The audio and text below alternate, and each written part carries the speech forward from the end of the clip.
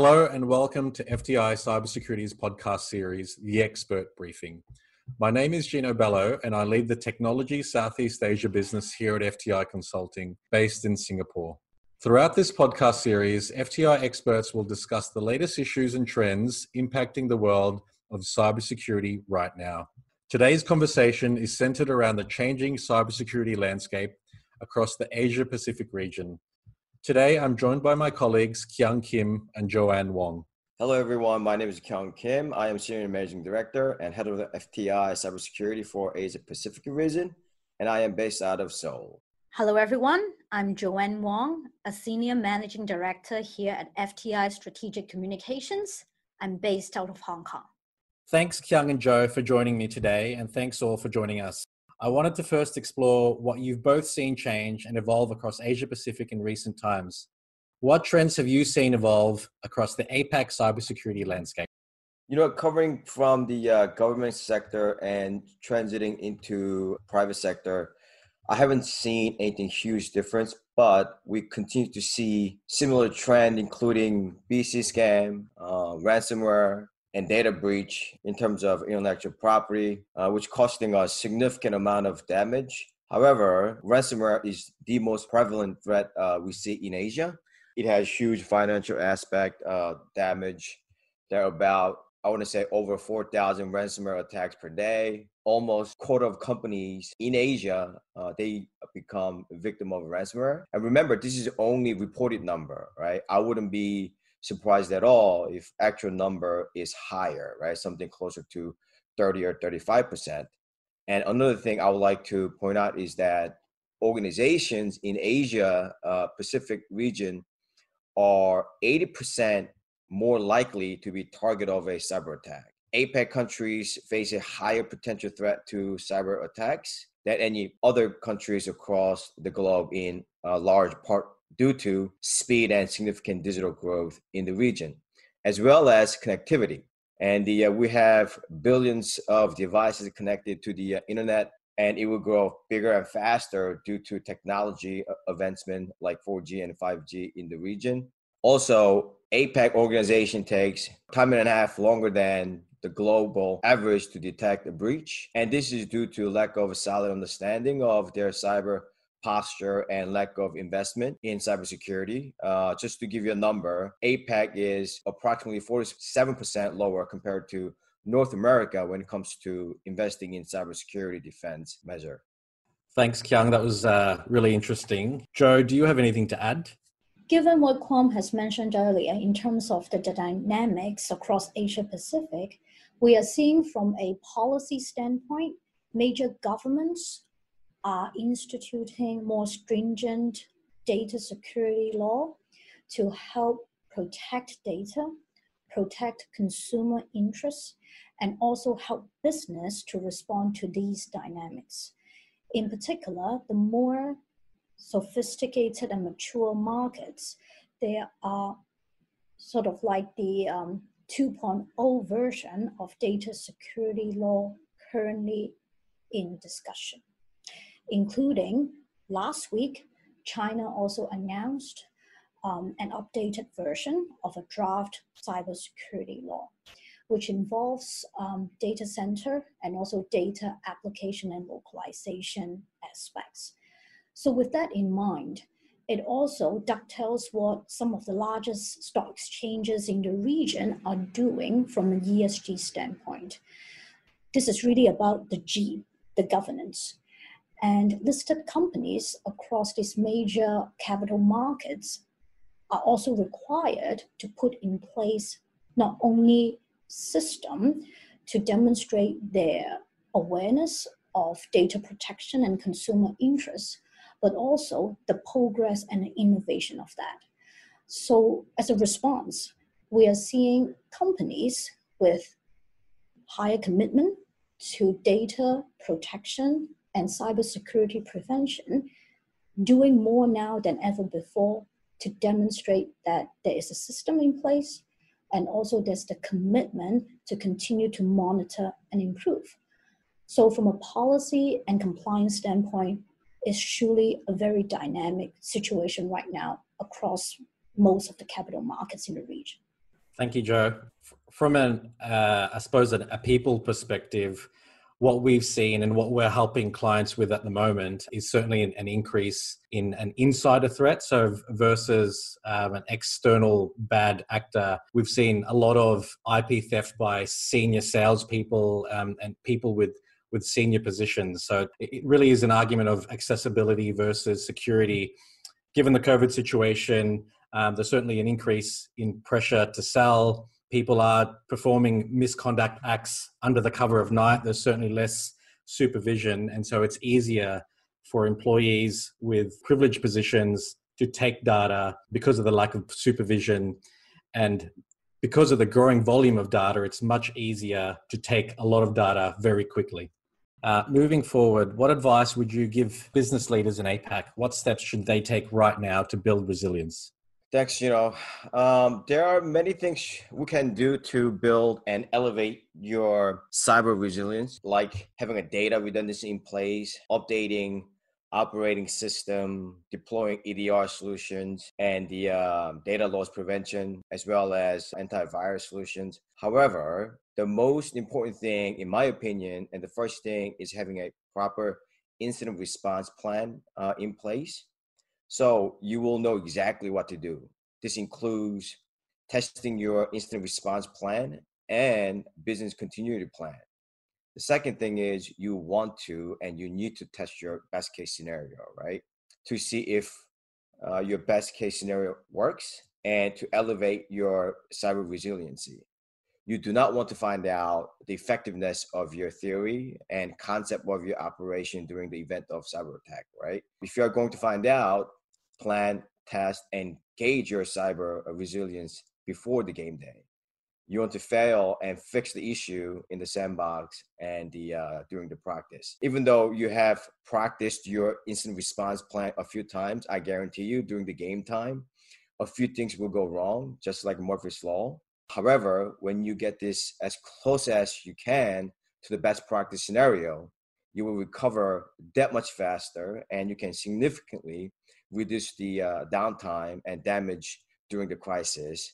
And third thing I would like to share is, in addition to having a proper plan, you want to make sure your notification setting is configured properly when it comes to abnormal activities. For example, I had a client, my recent case, who became a BC scam victim.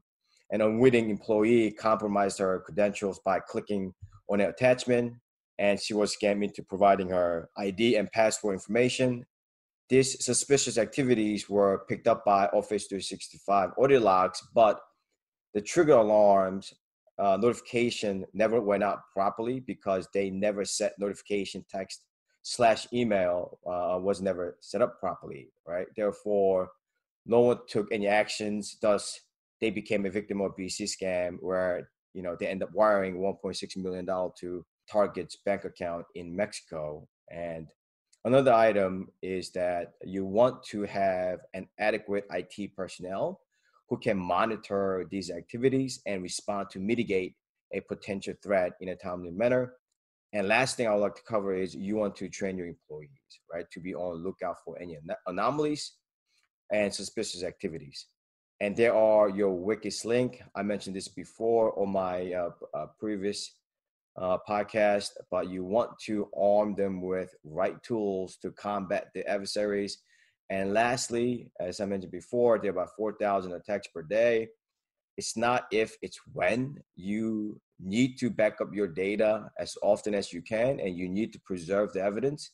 This will help you with post-incident investigation and help you with bouncing back to normal business sooner than later. With that said, let me hand it over to Joanne. Joanne, what do you think? From a communication standpoint, as I mentioned earlier, cybersecurity resilience is no longer a luxury. It's a necessity. And the necessity needs to be demonstrated from top down. As part of the latest ESG requirements amongst major capital markets in the region, the board needs to be able to demonstrate an agreement towards a vision and a commitment to data protection. So with that in mind, the ability for a company to demonstrate leadership from board all the way down to the employees in terms of the acknowledgement of preventive measures, the ability and the speed to respond to what Kwam mentioned earlier in terms of incident response planning and exercise becomes very important. The ability for in particular, a public company to demonstrate leadership and innovation, and in a way reflects in its valuation. A lot of it now comes through the ability to have an enhanced governance system.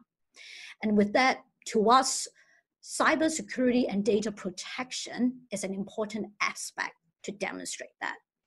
With COVID, from a capital market standpoint, many, or in fact, majority of the companies, are struggling to really reflect their valuation in the midst of a lot of the uncertainty in the markets. So to us, a competitive advantage that a company can demonstrate to the shareholders, to the investors, and to analysts would be the ability, the commitment, and the speed vis-a-vis cybersecurity. It is a differentiation point. And we are quite excited to see some of the largest companies here in the region are starting to recognize that. But of course, practice makes perfect. Most companies would have a plan in place, but the plan is not shelved in the cupboard. It needs to be practiced, and employee training is very important. The ability to even for grassroots employees, the receptionist, a secretary, to understand the potential risk is equally important as the board or the COO to practice and exercise what a best and well-prepared response plan would be. So to us, the ability for any company to do better than others in terms of data protection is a competitive advantage right now. And to add to that, prevention is always going to be better than the cure, we always say, and we always tell our clients. And so proactive things like tabletop exercises and simulations are going to be key. Revisiting data retention policies, data mapping, like where are your crown jewels? Where are the things that you need to protect the most versus something that's not as important? So you need to be litigation and regulator ready. And obviously the use of analytics, they are now available, readily available. And we have deployed these with our clients as well in terms of monitoring for anything that looks anomalous in terms of data transfer. And from the reactive side, when we are helping clients with breaches, the first thing we always tell clients is preserve the data. Don't lose that key information when you are trying to investigate, and then do the investigation and then move forward to appropriate reporting to your customers, to your employees, leadership and shareholders, obviously the regulators and other key stakeholders. So now that we've covered the advice that we've given business leaders, now we really need to look to the future. What challenges and opportunities will organizations face, and where should business leaders be focusing their efforts? Kiang? Looking towards the future, I could definitely see we will continue to work from home, and who really knows how long this pandemic will last globally, right? When this initially started, people were talking about it's going to last 2-3 months, but now it's going into 12 months. Who knows how much longer we're going to deal with this. This will continue to increase the stress level on IT department and on their capacity to support this long term, right? And the working from home will worsen when it comes to addressing insider threat. Gino mentioned this before earlier. As remote work is becoming part of our fixture in our lives, it will be much harder to address insider threat actors. In Asia, malicious insider threat actors exfiltrate sensitive information via email and mobile devices. And I saw this firsthand as I was investigating intellectual property insider threat investigation. And also, I worked with a local security company, and they did a research, and they found out that approximately 50% of threat actors in Asia, they print out hard copies and they walk right out the front door, right? And the working from home will make it harder to monitor this, and this will be a more difficult task for IT department.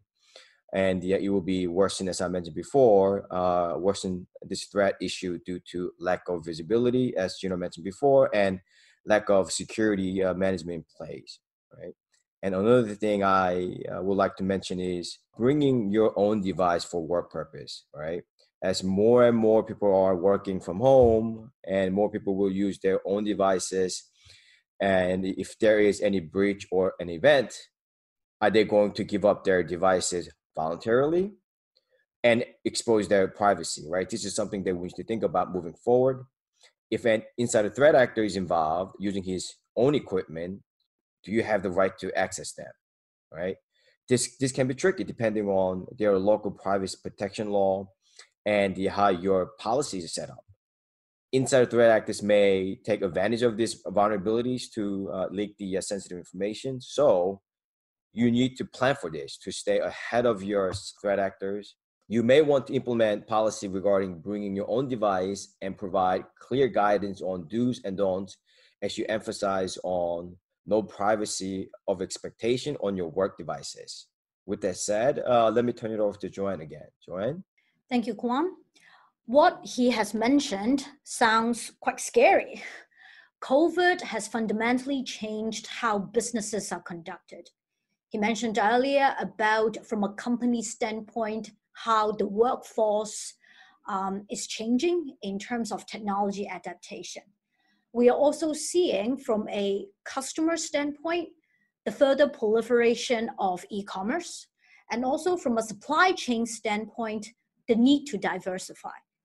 But with a diversifying strategy, it also means that there are more uncertainty.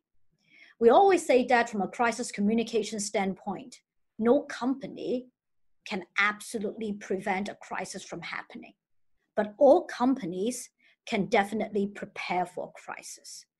So with a heightened uncertainty all around the business operational standpoint, the ongoing commitment to practice, and also to review the system in place and stress test that is becoming important. And it's not only within the company, it needs to be in collaboration throughout the supply chain. So if you have not been talking to your vendors, your suppliers, you should do that right now. Because if one point within that supply chain falls apart with a breach, with a threat, it impacts everyone. And COVID has taught us that we are not and shouldn't be in the mercy of others. We are all in it together. Second of all is, I think business leaders need to understand, going into a more heightened uncertainty environment, if anything happens, the incident doesn't stop when the situation seems to be go away. From us, reputation matters more and more critical in the post-incident situation. Because unfortunately, with a breach, with a situation, the confidence and the trust have been discounted. Companies, according to a survey, needs to spend triple the effort to rebuild and regain confidence. It's not only about throwing money and putting ads. Well, even advertisements are no longer that effective. Who physically will buy a newspaper or watch TV now? So the burden and the pressure is on companies to really demonstrate their ongoing commitment, even post-crisis, to rebuild and enhance reputation. That, to us, is a very important mindset and commitment from companies. So Gino, do you have anything else to add in terms of how the future would look like? Yes, thanks, Joe. From a data perspective, certainly the data and its explosion is both a challenge in terms of legal obligations, but also opportunities, or it provides for opportunities in terms of its use. So businesses should start to use their data. They should leverage artificial intelligence to predict any potential theft or any flight risk from their trusted employees. They should definitely leverage open source intelligence and any cyber threat intelligence that they can gain. Organizations are already leveraging data from a business and financial modeling perspective. So they should certainly leverage data by protecting their organization from cyber threats. That's what we would advise our clients and business leaders in the community, is leverage the data that's available to you. Well, thank you, Kyung and Joe, for your great insights. And thank you all for joining us today. Please remember to hit that like button and subscribe to our podcast so you don't miss out on future episodes. If you'd like to find out more about what we do here at FTI Cybersecurity and how we can help build a resilient future for your organization, please reach out to myself, Kyung, Joe, or anybody at FTI via our website.